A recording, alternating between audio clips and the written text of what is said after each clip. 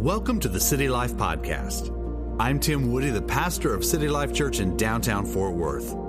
There is purpose for your life. There's a destiny you have yet to walk into, and there is hope regardless of what you're facing today. I encourage you to open your heart now to what God will be speaking to you over these next few minutes. Thank you so much for giving. I want you to locate Psalm chapter 1, verse 1 in your Bible. That's the most difficult one you'll ever experience of me asking you to find it in your Bible. It's real easy, actually. Psalm 1, the first verse of the first chapter of the book of Psalms. And if you have a paper Bible, which is always fun to have the paper Bible, just go to your Bible, open it up right to the middle, and you should open it up to the book of Psalms. So find Psalm 1:1. While you're doing that, Tim at 12 continues this week. We had some technical problems, no surprise, with my camera that I was in order to shoot the Tim at 12, but all that's fixed now.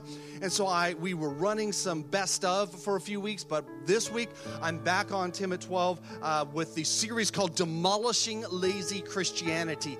And this is about 12 different things that believers should be actively doing in their lives, which are really attitudes and really kind of just their outlook in life that will help believers to move through these challenging times that we're walking through right now. So I'm starting a new series today, a new 4-week series called The Growth Challenge. The Growth Challenge. And I'm going to issue you over the next few weeks a 4-part challenge, and it's to intentionally grow in 4 different ways. And they might be a little different than what you think, but I'm going to challenge you in them anyway. The scripture tells us that if you're growing, that you're blessed. I'll say that again. If you're growing, you're blessed. The book of Psalms is divided into different sections. It's a brilliantly organized book. Sometimes we think that, well, the book of Psalms just kind of threw all these songs in there and they're not organized. Actually, they're organized brilliantly into various sections, and each of the Psalms in each of those sections are organized. And if you read Psalm 1, which we're looking at today, and then you read Psalm 150, you are actually going to get the theme. They're like the bookends of Psalms. You actually get the theme of the entire book of Psalm. All of them, you catch the theme of it when you look at Psalm 1 and Psalm 150. So if you want to know what Psalms is about, you read the bookends. Today we're going to look at part of the bookends, and we're going to look at the very beginning. So this is the very first Psalm, the very first words of the first Psalm, and so we're going to take a look at this, and this helps us to get a picture not only of Psalms but of something that is significant for our lives, and it's about growth. Take a look at it in Psalm chapter 1, verse 1. We're going to look through all the way through the end, through verse 3. It says, blessed is the one, there's that word about blessing, okay? Blessed is the one who does not walk in step with the wicked, or stand in the way that sinners take, or sit in the company of mockers, but whose delight is in the law of the Lord, and who meditates on his law day and night.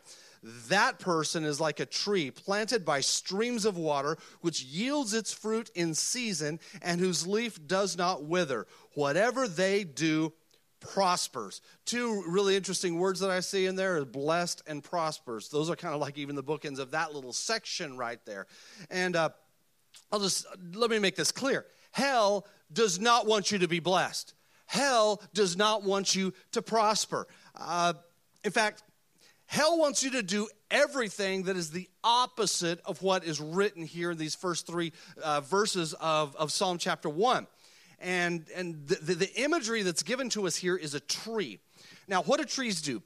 Trees, speaking of a fruit tree, trees grow and produce fruit, but they have to be healthy and they have to be watered. Well, it's the same with us. So there's this parallel that's being made here. We're kind of like trees. When we're being watered and we're healthy, we're going to produce fruit. So this comes back to this original statement here. And I'm going to share with you several statements in here about this whole concept of growth before we even get into the guts of this series. First of all, growing people are blessed. Write that down. Growing people are blessed. In fact, that word blessed, I looked at like in the Old Testament, that particular word blessed is found 287 times. And the meaning of that word just simply means happy. It just means happy. Growing people are just happy people. They're blessed people. And so I'm challenging you to grow. And if you've had trouble just having joy and being happy, well, I'll tell you what, as you grow, you're going to be blessed. You're going to find yourself even more happy. Second point here is growing people are distinct from the world. Growing people are distinct from the world. Now, again, I'm going to look at this passage. It says, blessed is the one who does not walk in step with the wicked or stand in the way that sinners take or sit in the company of mockers. Let's break that down real quick. These are three broad categories of activities that actually can separate you from the world so that you're blessed. One is walking, if you're walking in step with wicked people and you're doing what they're doing, then you're not going to be blessed, because growing people don't walk in step with the wicked. In other words, you're not just following their ways, doing what the wicked people do.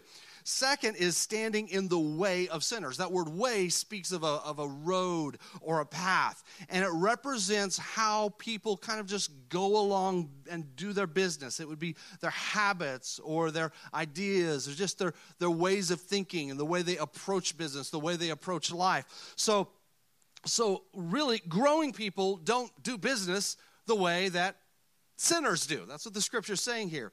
And the next category is nor are you sitting in the company of mockers. In one of your versions of the Bible, it may say scoffers. But growing people, they're not the ones who are constantly agitating and mocking and scoffing and boasting, arrogantly setting themselves above other people. So when you're doing those things, what happens is you actually begin to stunt your growth. Okay, so here's the next principle. Here it is. Growing people delight in God's word. Write that down. Growing people delight in God's word. Scripture says, whose delight is in the law of the Lord. The law of the Lord would have been the scriptures. That's the Old Testament. That's what they call it, the law, the scriptures. And who meditates on his law, or who meditates on the scriptures day and night. So that means you read the Bible. You study the Bible. I tell you, there are a lot of good books out there about the Bible, and I like them, but I don't love them as much as I do the Bible. And I'm all for the good books about the Bible. But you know what? The Bible is the one that is your fuel for growth.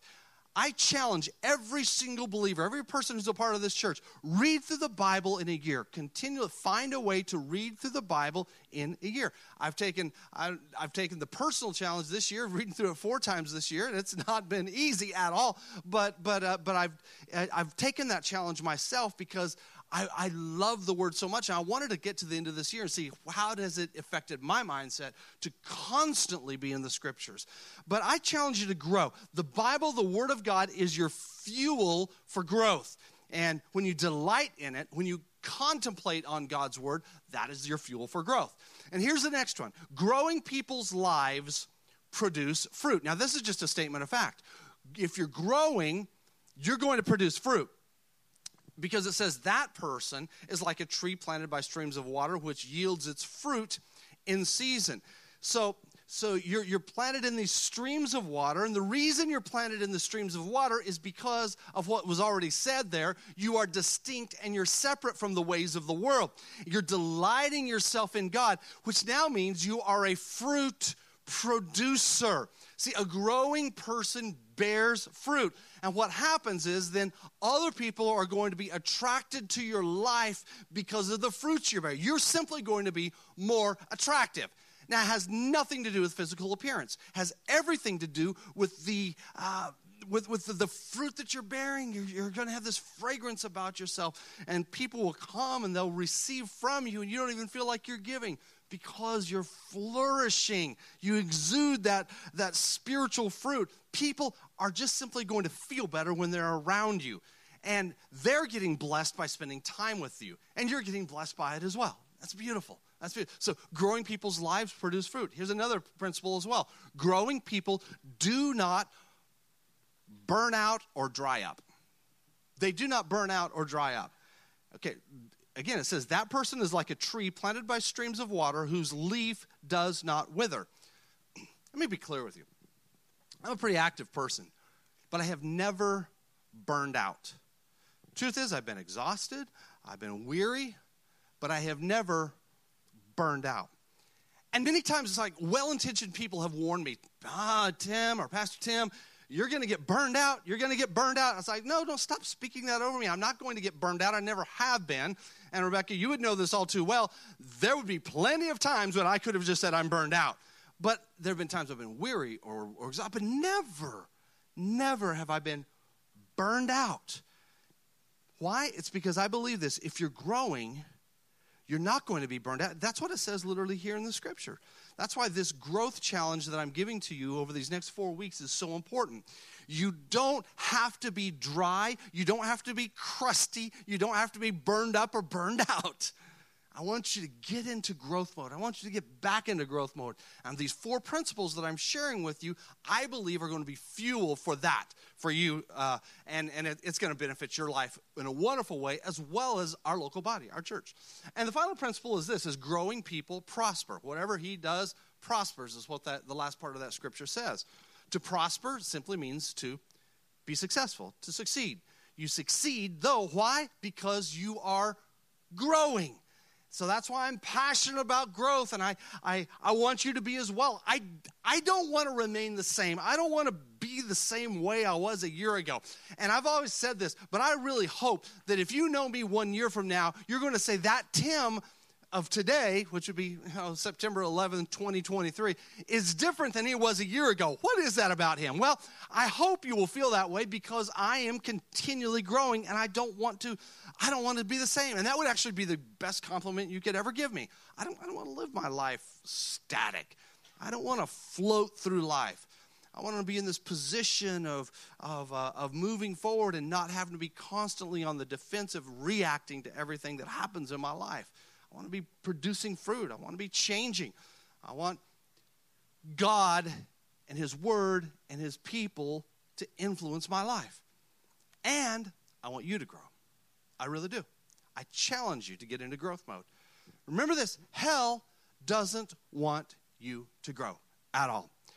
There's the lure of the world. There's preoccupation with meaningless activity or even inactivity and submersion and just self-serving activities that have nothing to do with even any kind of blessing anywhere else. It's just all about yourself. And that's actually the purpose of stagnancy. You see, some people, they feel like, well, if I just take some time off or I can just have some downtime, if I can just be away for a little while, I'm going to be a whole lot better. And then they find out that they're not all better after that is all over with because everything that even happened during the downtime was all self-oriented, and it does collapse on us. The Word of God gives us a different way of doing things, and that's what we're talking about over these next few weeks. So the challenge is take the growth challenge. Take it. How are you going to do that? Well, pretty simple. Is just be in church for the next 4 weeks. Just be here. No excuses. Don't give me any excuses. Take a personal interest in finding ways to grow in the 4 different areas that I'm giving you. And it's interesting because these 4 areas that I'm giving you correspond directly with the 4 core values of City Life Church. Now, our core values have been around since the very beginning of this church. And we recently, we took those core values back in February, and we looked at them and we assessed them and we tweaked them just a tiny bit, and they're not any significant change at all. But every once in a while, you have to go back and you change this. So a group of leaders came together on some Saturdays and worked on that, and so I'm excited. I thrive on the values of our church because they're not just the values of our church; they're the values of us as people. See, because the church is made up by people. It's people who make up the church. So, yeah, like with the church, we can have our values put up on the wall. These are our values. But if you don't live them out, if I don't live them out, then there's just ridiculous stuff on the wall. It actually has a very deep personal application. And that's actually what I'm talking about over these 4 weeks. So the title of today's message, I'm ready to get into the message now. That was the introduction to the series. Some of you are going, are we ready to go home? No, not yet.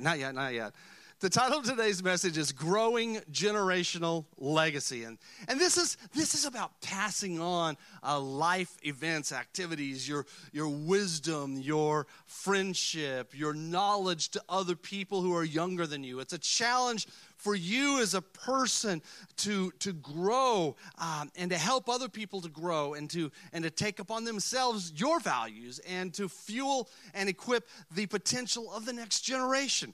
So the time is now, and this is regardless of your age, because it does not matter what your age is, your physical age. This applies to every single one of us.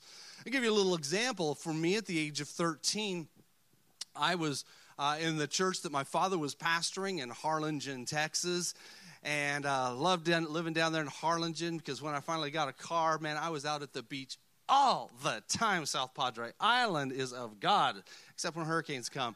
But man, I loved it. I loved it out. I loved being down there. But when I was 13 years old, I remember clearly the day when I was sitting in a service and my dad's dad. My dad was preaching, and it was a good sermon, I'm sure, but I don't even remember the sermon. I remember what happened to me.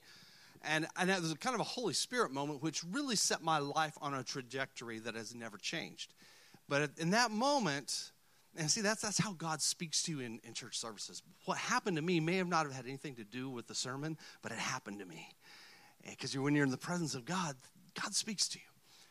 And I just started looking around. I was sitting up on the second row of the church and sitting up there with 3 or 4 of my friends and just kind of looked around, and I saw a lot of children in there. And you could hear the children's chatter every once in a while. And I remember kind of looking around like, these kids are bored. I mean, they're not bored. They are not into my dad's sermon.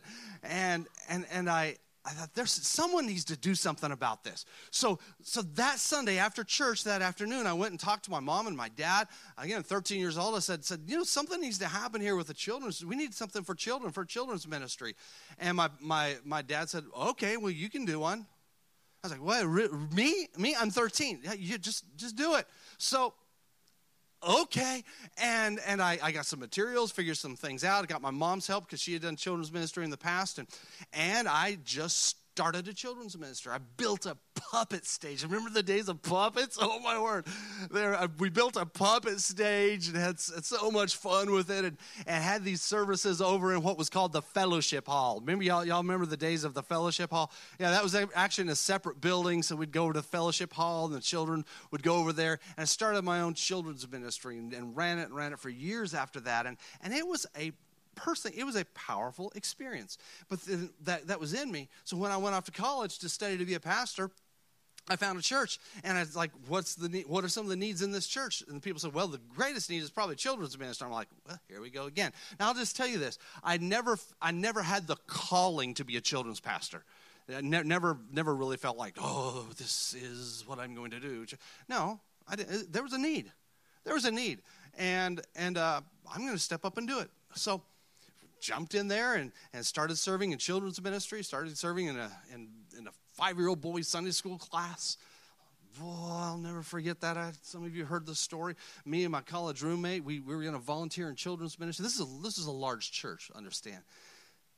And we showed up to observe the Sunday school class one Sunday morning, and the teacher literally said, oh, good, you're my replacement. So glad to see you. Handed us a teacher's book and left. That's all we got to observe right there. I don't even remember that. I don't even know who she is or where she is today, but wow. And so we walked in there, and some of you said, well, I feel like somebody just got thrown into ministry. Yeah, I get it. And so we were thrown into there, and man, understand this. We started counting the children in that class. It was 5-year-old boys. God is my witness, there were 40 of them in that Sunday school class. Me and my roommate. And we didn't know what to do. It's like, okay, kids. They just look at us like, who are you, teacher? I don't know.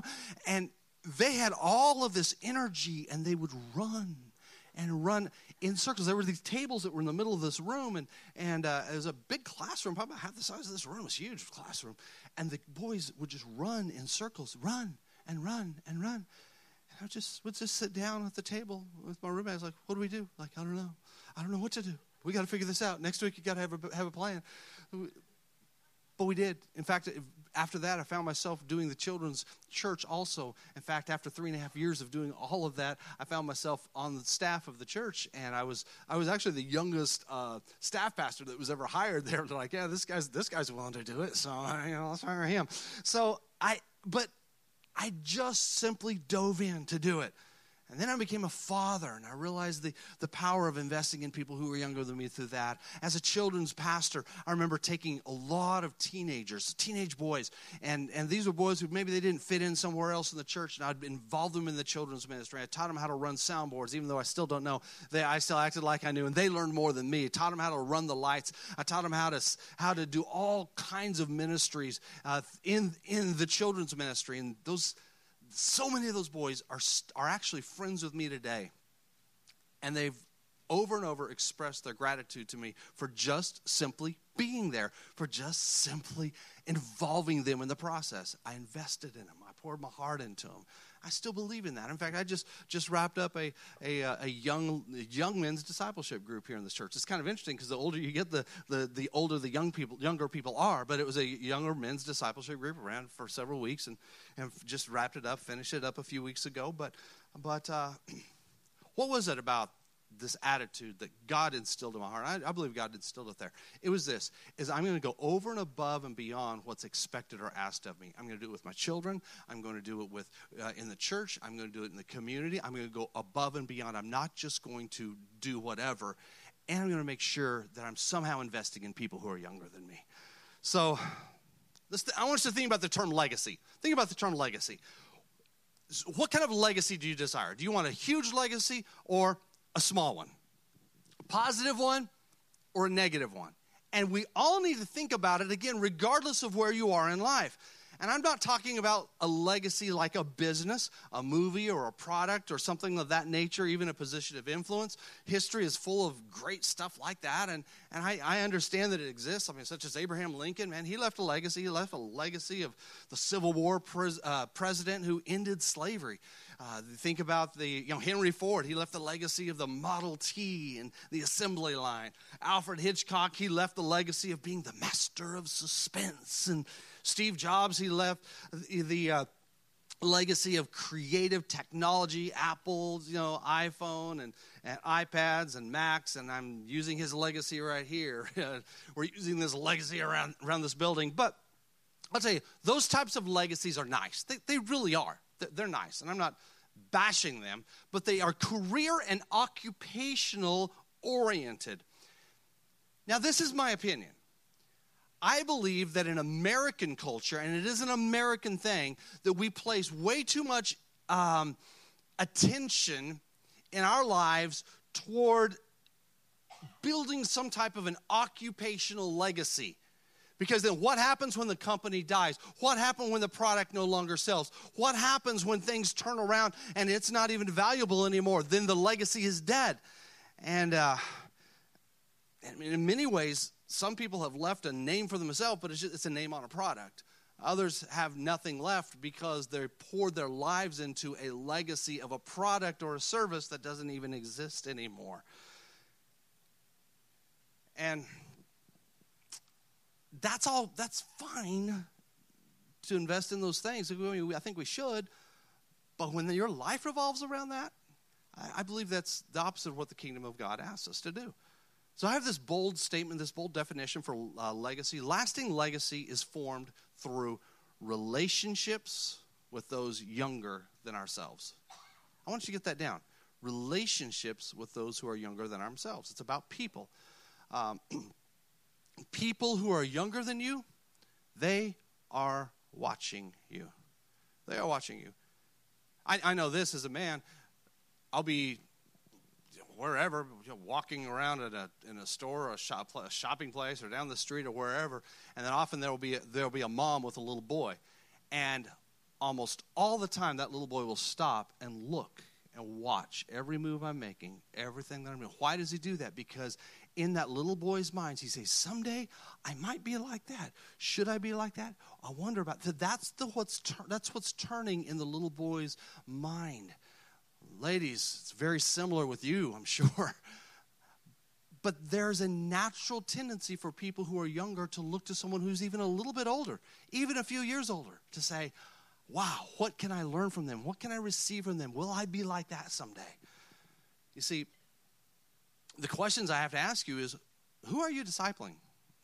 If I were to ask you specifically, who personally are you discipling, could you answer?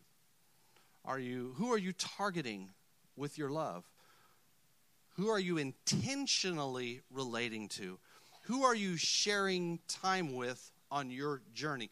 Who are you inviting to just share fun times and just good times? Who are you inviting to share those times with on your journey? Who are you coaching in the Word? Who are you coaching in life skills? That's my question to you. I'm not asking you for an answer, but I want you to think about that. That's a tough one. See, there was a sociological study that where they asked individuals over the age of 95. So these are just like some old timers. I mean, old timers. And the question was this: if you could live your life over again, what would you do different? So this is an open-ended question. They got a lot of responses back. It wasn't multiple choice or anything like that. So people answered in very unstructured ways. But when they began to pool the answers together, all these multiplicity of answers, they found that all the answers dropped into three very clear categories, all of them.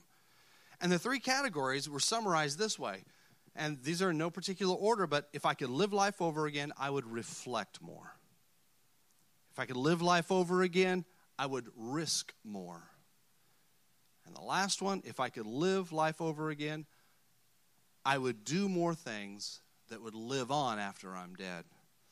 So I challenge you, who are you involved with who will actually carry on aspects of your life that will outlive you? Will your values and your ethics and your passions outlast you? Will people be in heaven because of you? Well, I would hope so. I would hope so. And I want you to be I want to challenge you to be a person of generational legacy regardless of your age. So I want us to take a look at the definition for generational legacy. Will you guys put that up on the screen? Generational legacy, this is one of the core values of our church. And here it is. It says, we value, equip, and fuel the potential of the next generation. This is a cornerstone for who we are as a church. So it's not just the church, though. It needs to be in our hearts. It needs to be something we do. We find a way to do this somehow. And then it's defined as we go a little further out. It says we have a great responsibility to those who are younger than us. We recognize that there's great potential in the next generation with a huge opportunity for good and evil. They could go in either direction. So what do? We choose to bring out the good by discipling, loving, and relating to those who follow us. And I believe that if we don't do this, the culture of the world will, and it is happening right among us now. We have a responsibility. Now is not the time to shrink back and to be shy about these things. We have an obligation ahead of us. I think the greatest danger for Christians today is that many Christians, not y'all, but many Christians are just simply living for themselves, and they're not investing in anyone who's younger than them. Ian, I want you to come up to the platform. Ian is my son. He's an individual who I've invested in personally. Come and use my microphone because I don't trust any of the other microphones right now. But I want you just to come and share as well, because I've asked you to join me up here, not because you're a person that I've invested in personally. That's not the reason, but because you said you were willing to help do this. So I want you to join in here. All right, will you guys welcome Ian to the platform? Well, thank you so much, Dad, and thank you guys so much. And I want to talk about generational legacy because that's close to my heart.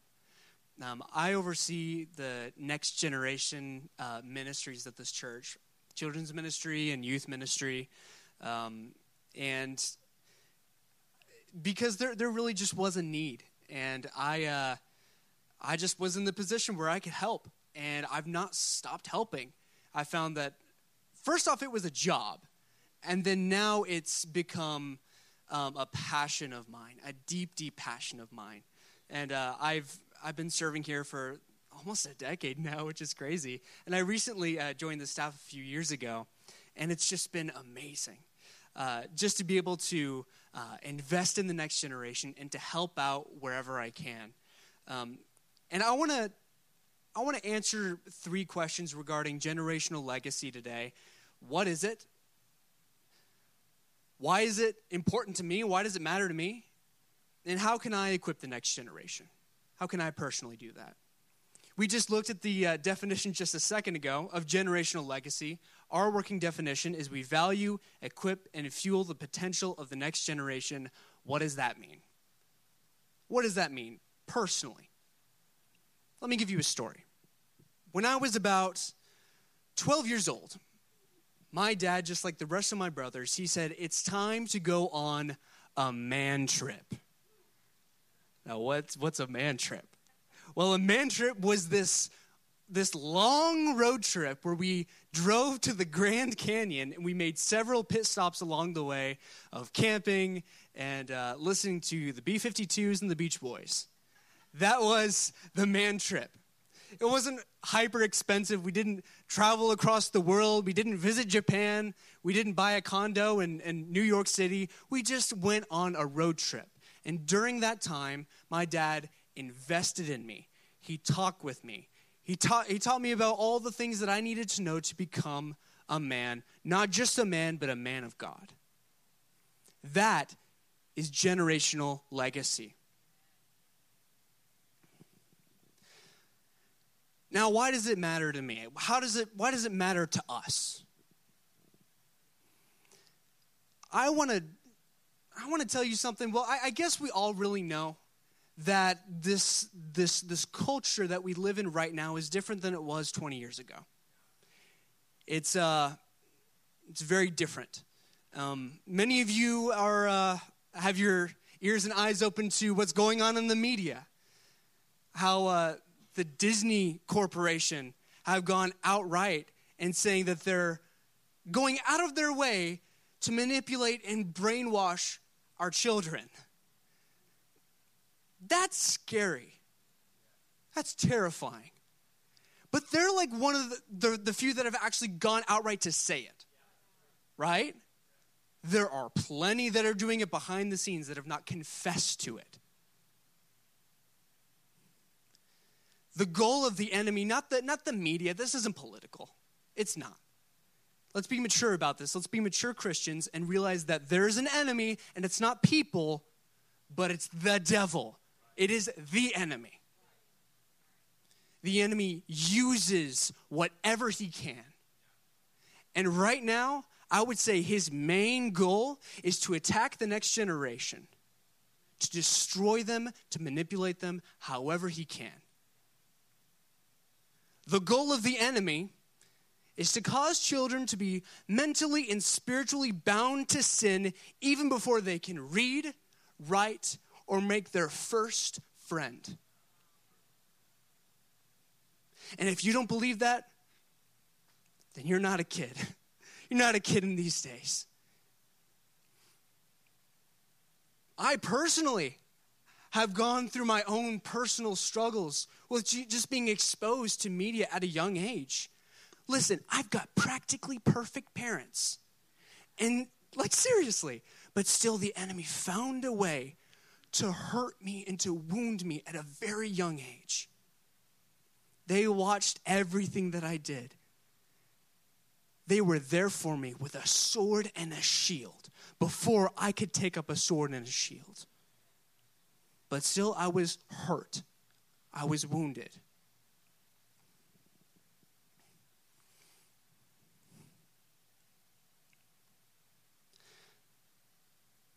Now, our goal is to not only protect this next generation in this very vulnerable time when they don't even know that there's a battle to be fought, when they're being attacked before they can even defend themselves.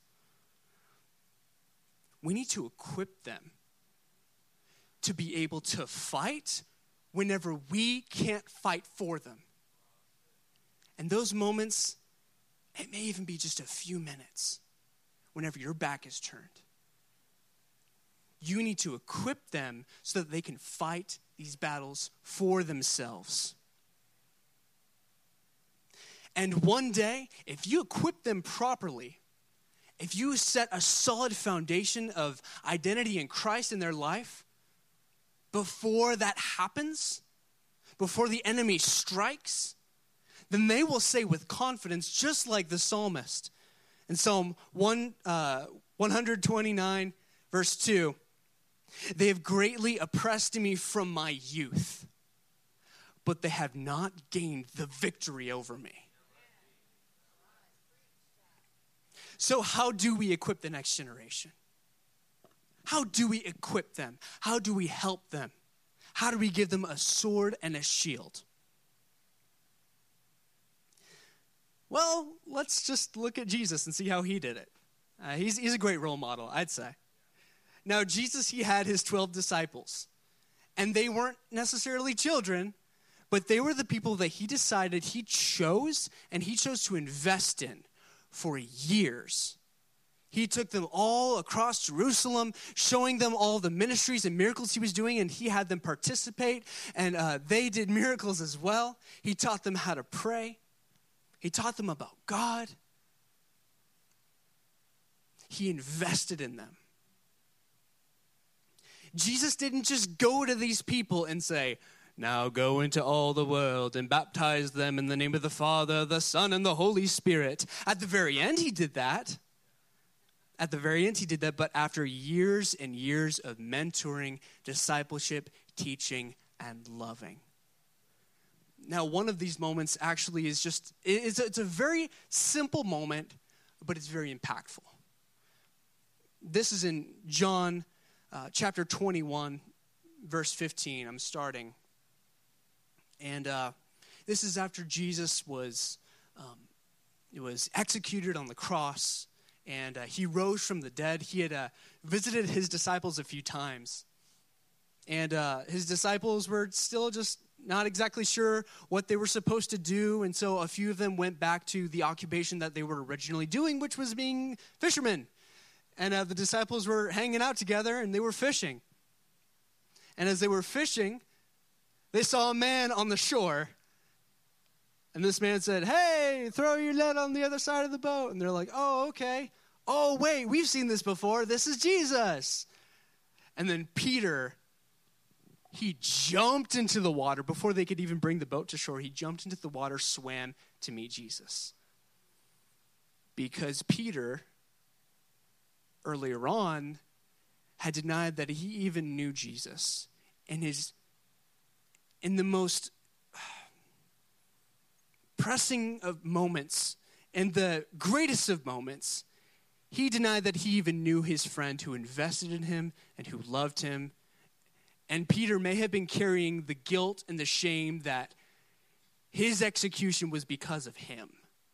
That's very possible. It doesn't outright say that, but I probably would feel that way. Now, Jesus did something really interesting and very simple.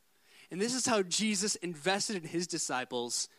He got the fish that they had caught and had breakfast with them. And he made them a meal. He just sat with them. He hung out with them. He invested his time in them. Now, equipping the next generation isn't about a grand speech. It's not about leaving them a company. It's not about just saying, going to all the world. Jesus got it right.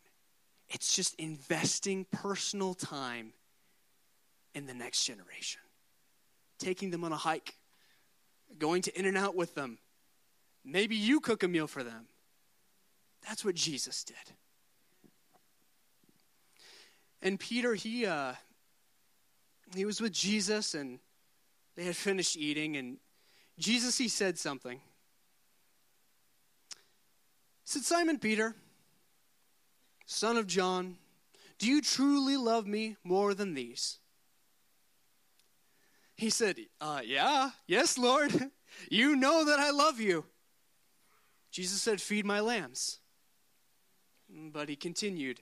Jesus said, Simon, son of John, do you truly love me? Now, if someone said that to me, I'd be kind of hurt, like, yeah, I do. I really do. He said, yes, Lord, you know that I love you. Take care of my sheep. And then a third time he said, do you love me? Do you love me? And Peter was hurt. because Jesus asked him for a third time. He said, Lord, you know all things. You know that I love you. And Jesus said, feed my sheep. I tell you the truth, that when you were younger, you dressed yourself, and when you were young, you went where you wanted, but when you're old, you will stretch out your hands and someone else will take you where you don't want to go. Seems kind of odd for him to say that, but Jesus was indicating the kind of death that Peter would partake in to glorify God. Jesus basically saying that his journey wasn't ending here, that his ministry for Jesus was just beginning. And then he said, follow me. Then he took Peter and he just walked with him one-on-one and just talked with him and invested in him. And he took him away from all the other disciples. We know this because the writer of the book of John, followed behind them and he watched them and he was like, oh, I wonder what they're saying. And Jesus was like, oh, don't worry about him.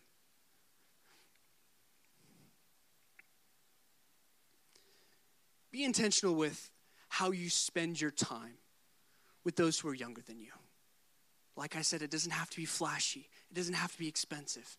It can just be breakfast. And it's kind of odd that Jesus asked Peter 3 times, do you really love me? But how many times did Peter deny that he even knew Jesus? That was 3 times. In a sense, Jesus was making up for that wrong. He was saying that I saw, I heard, but I forgive. Now let's move on.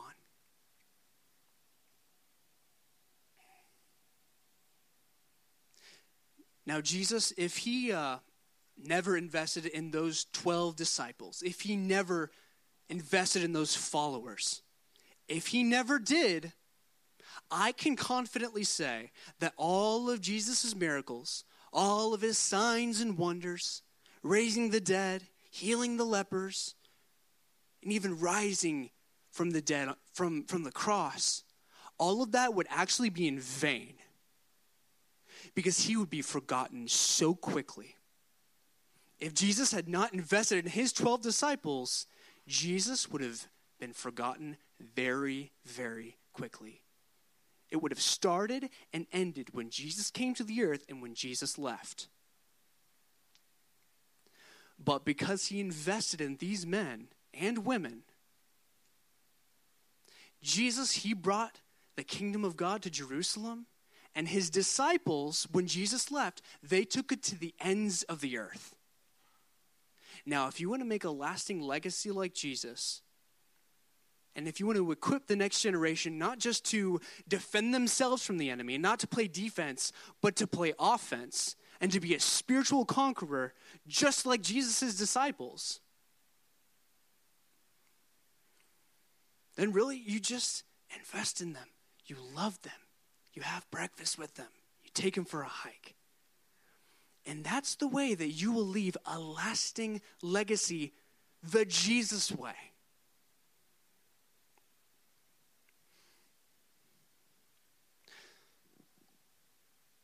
Now, this charge isn't just for parents.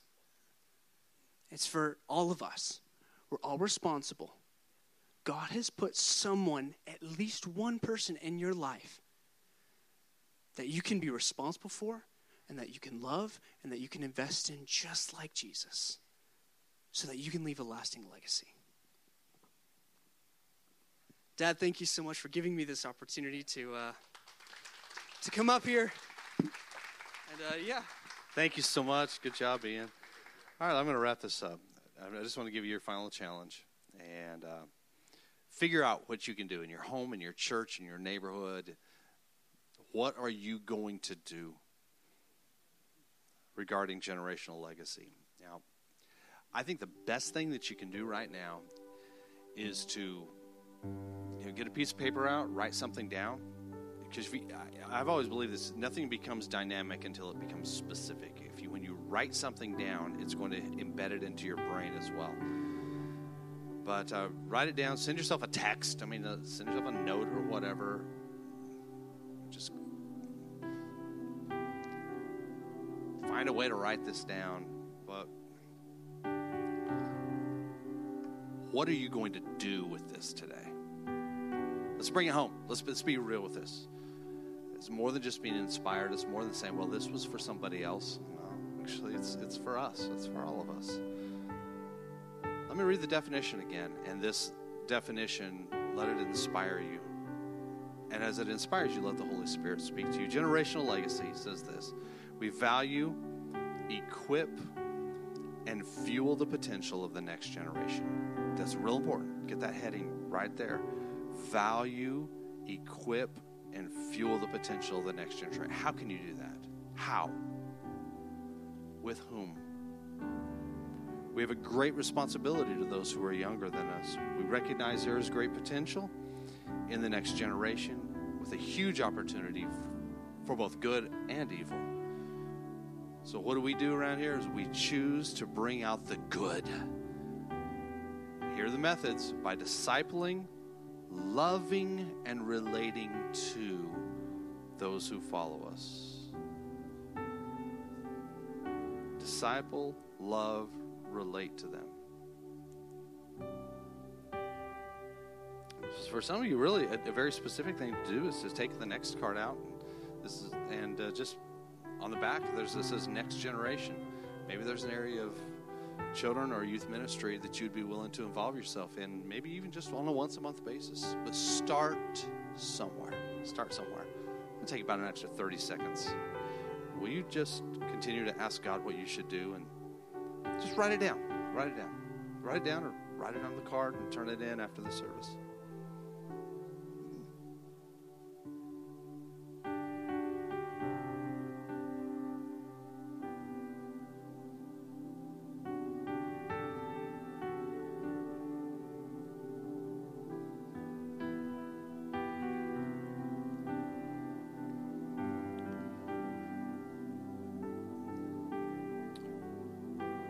As I wrap up today, I want to just ask this really important question. Is there anyone here who needs Jesus in their life? You need to make things right with the Lord before you go your way today. You don't know whether you would be in heaven or hell tomorrow if you should perish today.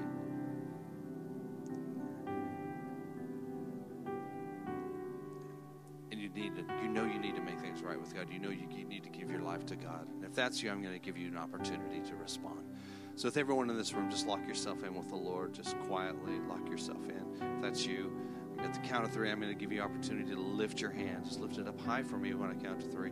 That way I can see you and connect with you and connect by faith with you. And then we're going to pray a prayer. You're going to pray a prayer with me, and the congregation will pray it as well as an encouragement to you to give your life to Jesus. So is that you today? Is today the day of your salvation? Just lift your hand for me. 1, 2, 3. Just lift it up. Lift it high. Thanks. Who else? You put your hand down. Who else? Thanks. Put your hand down. All right. If you lifted your hand, I want you to pray this prayer with me. Come on. Pray it out loud and mean it. Congregation, will you pray it along with those who are making the decision to follow Christ this morning, those who are even online? Dear Jesus, thank you for coming into this world and giving your life for me, a sinner. Today I make the choice to repent of my sin, to turn away from it, and to follow you. Please wash me in your blood and make me a new creation. Today I give up my past and I embrace the future that you have for me. In Jesus' name I pray. Amen. Thank you for tuning in to the City Life Podcast. If you're interested in attending our Sunday service or would like more information, go to citylifefw.org.